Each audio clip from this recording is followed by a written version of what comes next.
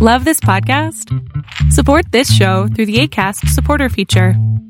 It's up to you how much you give, and there's no regular commitment.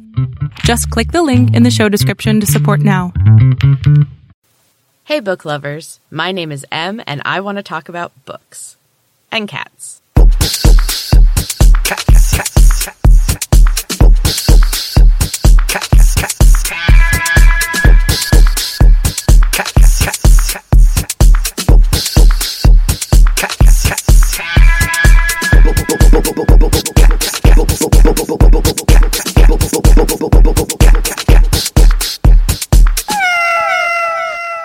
Hey, booksters. The other day I posted a meme of a fragrance spray that smelled like old books. And I was like, oh, that would be great as a candle. I wonder if there's an old book scented candle. Yes, there's about 1 million of them. I apparently missed that. I actually found one that had a 3-pack that they called the library. And it had 3 different candles that differentiated between old books, new books, and ancient scrolls. I don't know if I want my house smelling like an ancient scroll. I think that might be a little too much. But I do still think that's pretty cool. I've always thought it'd be kind of interesting to be one of those people that creates scents. But that's a lot of chemistry, and my sense of smell is definitely not good enough for that. So anyway, let's talk about a new book. I want to talk about Pretty Little Wife by Darby Kane. Which I also found out is a pseudonym. It's like everybody that writes thrillers uses a pseudonym. So this is my newest book from the Book of the Month. I'm not sponsored by them, but I just love Book of the Month. It was one of the best decisions I ever made. I just love getting new books, and then I get behind because I don't have time to read very often. So I've got a ton of random books in a stack that I need to read, which is always nice to have. So I do use most of my Book of the Month credits to get thrillers because I love a good thriller. They're I always call them my candy reading because they're so easy and they're so fun and I enjoy them so much. They're really the books that I love to binge on, and of all the things I binge on, thrillers are the best. I like thinking about what it must take to craft the story and the amount of planning it must take to keep everything organized and know when to reveal bits of information. The best ones really drip it slowly throughout the story and feed the reader in small thrilling little surprises bit by bit. And Pretty Little Wife is a perfect example of this. It starts off by telling you that Lila's husband is dead and that she killed him. So already we are starting off different than most stories. Normally we don't know who the killer definitely is until later on. But the wrinkle in this story is that Lila used carbon monoxide to kill her husband and then set it up in the parking lot of the school he works at so that he would be discovered and it would look like a suicide. All of that gets explained eventually. But the problem is that she's sitting there waiting for the police to call and say they found him, and the police don't call, but the principal of the school calls, wondering where he is and why he's not at work, because he has never missed a day of work in his life. And that's kind of how everything starts. This book was so good. So there is a female detective named Ginny who is she's such a well-written, wonderful character. You know, she's intelligent and honest, and she follows orders, and she's always trying to find justice. And as the story unfolds, the part of her psyche that follows orders and finds justice will be tested. And that's all I'm going to say about that. But I just love that there are 2 points of view that this story is told from, Lila and Ginny, and they are just such great, deep characters. There's a lot of depth to their stories, and they both face things they didn't ever think they'd have to face. It's really interesting to see what their choices are. There are so many stories woven into this book. It talks about Lila and Aaron's marriage and its many complications. It talks about their dark and horrific past because they both have grown up in really, really bad circumstances. And it kind of bonds them in the beginning, but then you get to see how they kind of part ways eventually. There's also the story of all the politics that go on when you're covering cases and trying to solve cases, and also trying to be reelected. So there's a whole political struggle. There's a true crime podcast because on top of everything else in this book, there's also a serial killer. During this whole thing, the police are also investigating a serial killer who has killed 3 women, and there are little bits throughout the book that are written as the podcaster on her podcast, and it kind of helps sort of keep the plot moving along and just add another little layer to the whole mess. I'm going to keep saying it, but this is a great book. Lila was especially interesting as a character. She had very few moments of passivity, and that's kind of rare. Sometimes the main character kind of seems like everything is just happening to them and that they're not in control. And I think that is like a pretty big theme, especially in these type of books, is that feeling of not being in control and just having to deal with whatever comes next.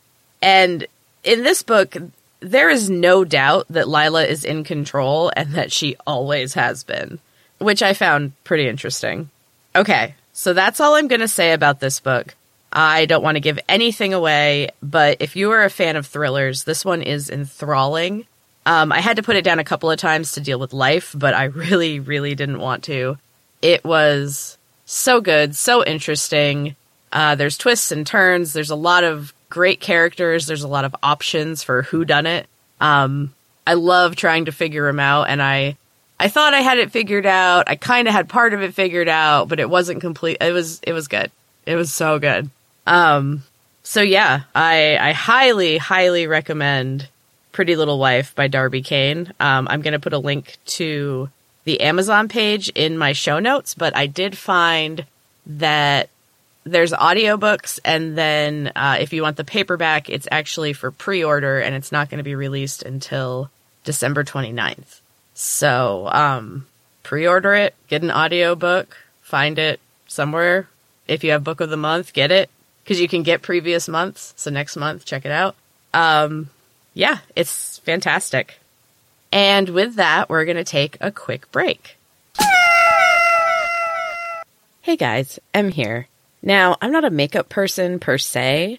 I don't pay a lot of attention to my face. But lately, I've been noticing some changes to my skin, and it could use some help. I was looking for a quality product that was affordable and simple. I decided to try Athea skincare products.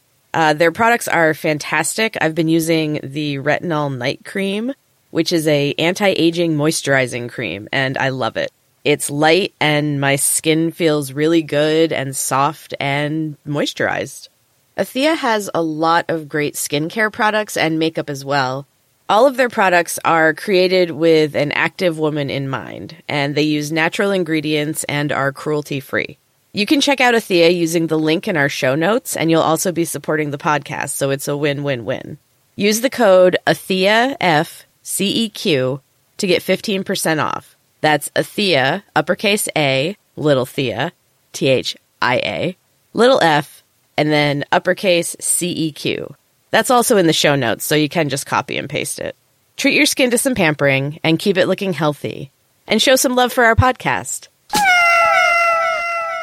And we're back. So I am also reading another book. It's called I Am a Cat, and it's a Japanese book by Soseki Natsumi that was translated into English by Akio Ito and Graham Wilson. It's written from 1904 to 1906, and it actually started as pieces for a weekly newspaper. Natsumi wrote a short story, which was actually initially rejected by the paper, and then he revised it, brought it in, and they accepted it the second time around. And that became chapter 1 of the book. So I mentioned this book briefly in episode 1 because it inspired Murakami to write Town of Cats. It's a long book and it's dense, but it is very good so far. Yeah, I haven't finished this one yet. It's a thick one. It's told from the point of view of a stray, unnamed cat that is taken in by a teacher and his family. Though they kind of take him in begrudgingly, and no one really seems to like him that much. Like, the teacher will kind of put up with him being around, and they feed him, but most of the time they just kind of ignore him, and the cook, beats him out of the kitchen every time she sees him. So he tells the story of his master and the family with an interesting perspective and insight on the nature of man. It was written so long ago that some of the things seem, outdated, but a lot of the themes really still hold true. Because honestly, mankind hasn't changed that much in, 100 plus years. They also referenced the plague as being a new disease, and I found that was kind of eerie considering what we have going on out in the world today with COVID. I just think it's interesting how things seem to go in cycles. So I haven't finished it yet, as I said. It's a lot, but it's an enjoyable read, and it's not something that I feel like I need to read quickly. With thrillers, I tend to, I'm reading so fast, and I wish I could read faster because I just have to know what's happening, and I have to know, how the pieces are going to fit together. And with this one, it's a lot more just kind of like a daily telling of, activities, and you can see the characters developing, but it's slow. It's done at a very languid, sort of cat-like pace. And it's not, it's not a thriller. It's just daily life. So I feel like it's better to enjoy it slowly and in small chunks. I'll read a couple of chapters at a time. Usually in my favorite chair with a morning cup of tea and a cat on my lap, which it just feels so perfect and indulgent. I'm all about the self-care, and that is one of my favorites. It just feels good for the soul, You know what's not good for the soul, though, that I was just reminded of the other day? The movie Strays. I don't know how many of you have seen it, because it's definitely not a cat lover's movie. But I also like horror movies, so cats and horror movies, that's a good combo. Sort of. I saw it when I was a kid. I think it came out in 1991.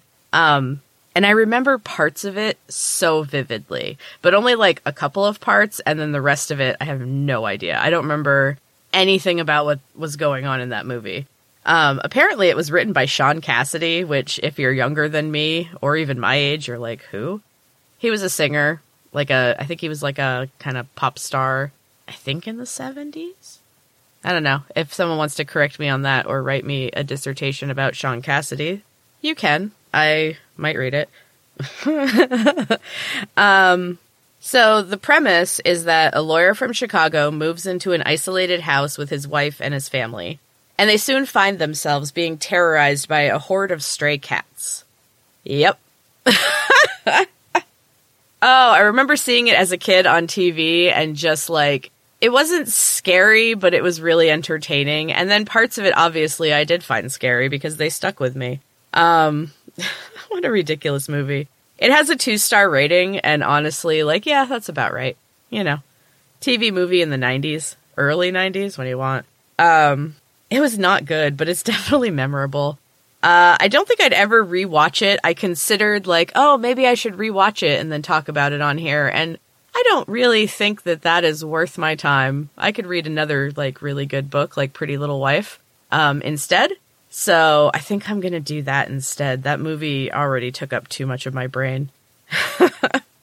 So the other thing that I am excited about is that I have a couple of t-shirts for sale now. I know that things are rough for a lot of people right now, and if you don't have money, that is totally fine. Please do not feel like you have to buy anything. I am so happy to be doing this podcast and talking about books and cats. That's all I need. But if you do want a t-shirt, I've taken a couple of my favorite artworks from the podcast episodes and made them into merch, shirts, and a few other things. So if you're interested, there's going to be a link in the show notes, and you can check out some Books and Cats merch. And if you feel like buying something, I would greatly appreciate it, because that supports me and keeps my kitties fed and keeps the podcast going. And hopefully it will lead to bigger and better things. And finally, I have my quote of the week. This one is attributed to Sarah McLean in The Rogue Not Taken. And I'm not sure what that is, if I'm honest. I'll look into it. Or if you know, let me know. The quote is, "Happiness. That's what books smell like. Happiness. That's why I always wanted to have a bookshop. What better life than to trade in happiness?" And I couldn't agree more. I love podcasting and I love doing audiobooks. But if I were to pick another road, I would love to own a bookstore. That would be so fun. Or like a cafe bookstore. Although I don't know how to make coffee. So I would definitely have to have my husband's help for that one. Are you a coffee or a tea drinker? I have never been a coffee drinker. It just doesn't taste good to me. It doesn't feel good in my stomach. And recently I took a food sensitivity test and just found out that I'm sensitive to black tea, which is what I usually drink. So I'm considering switching to coffee. I don't know if I can make myself like coffee.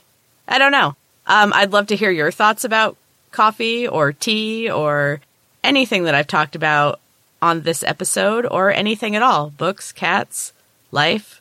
Happy Thanksgiving if you are in the United States. Today is our Turkey Day.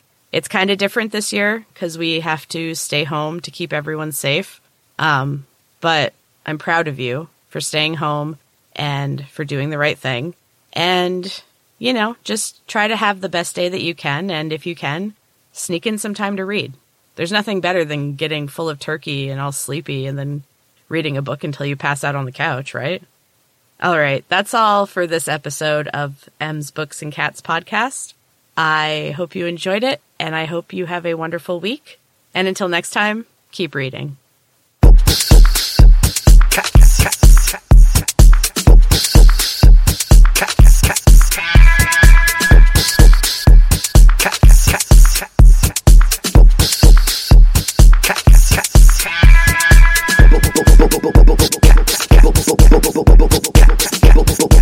Bo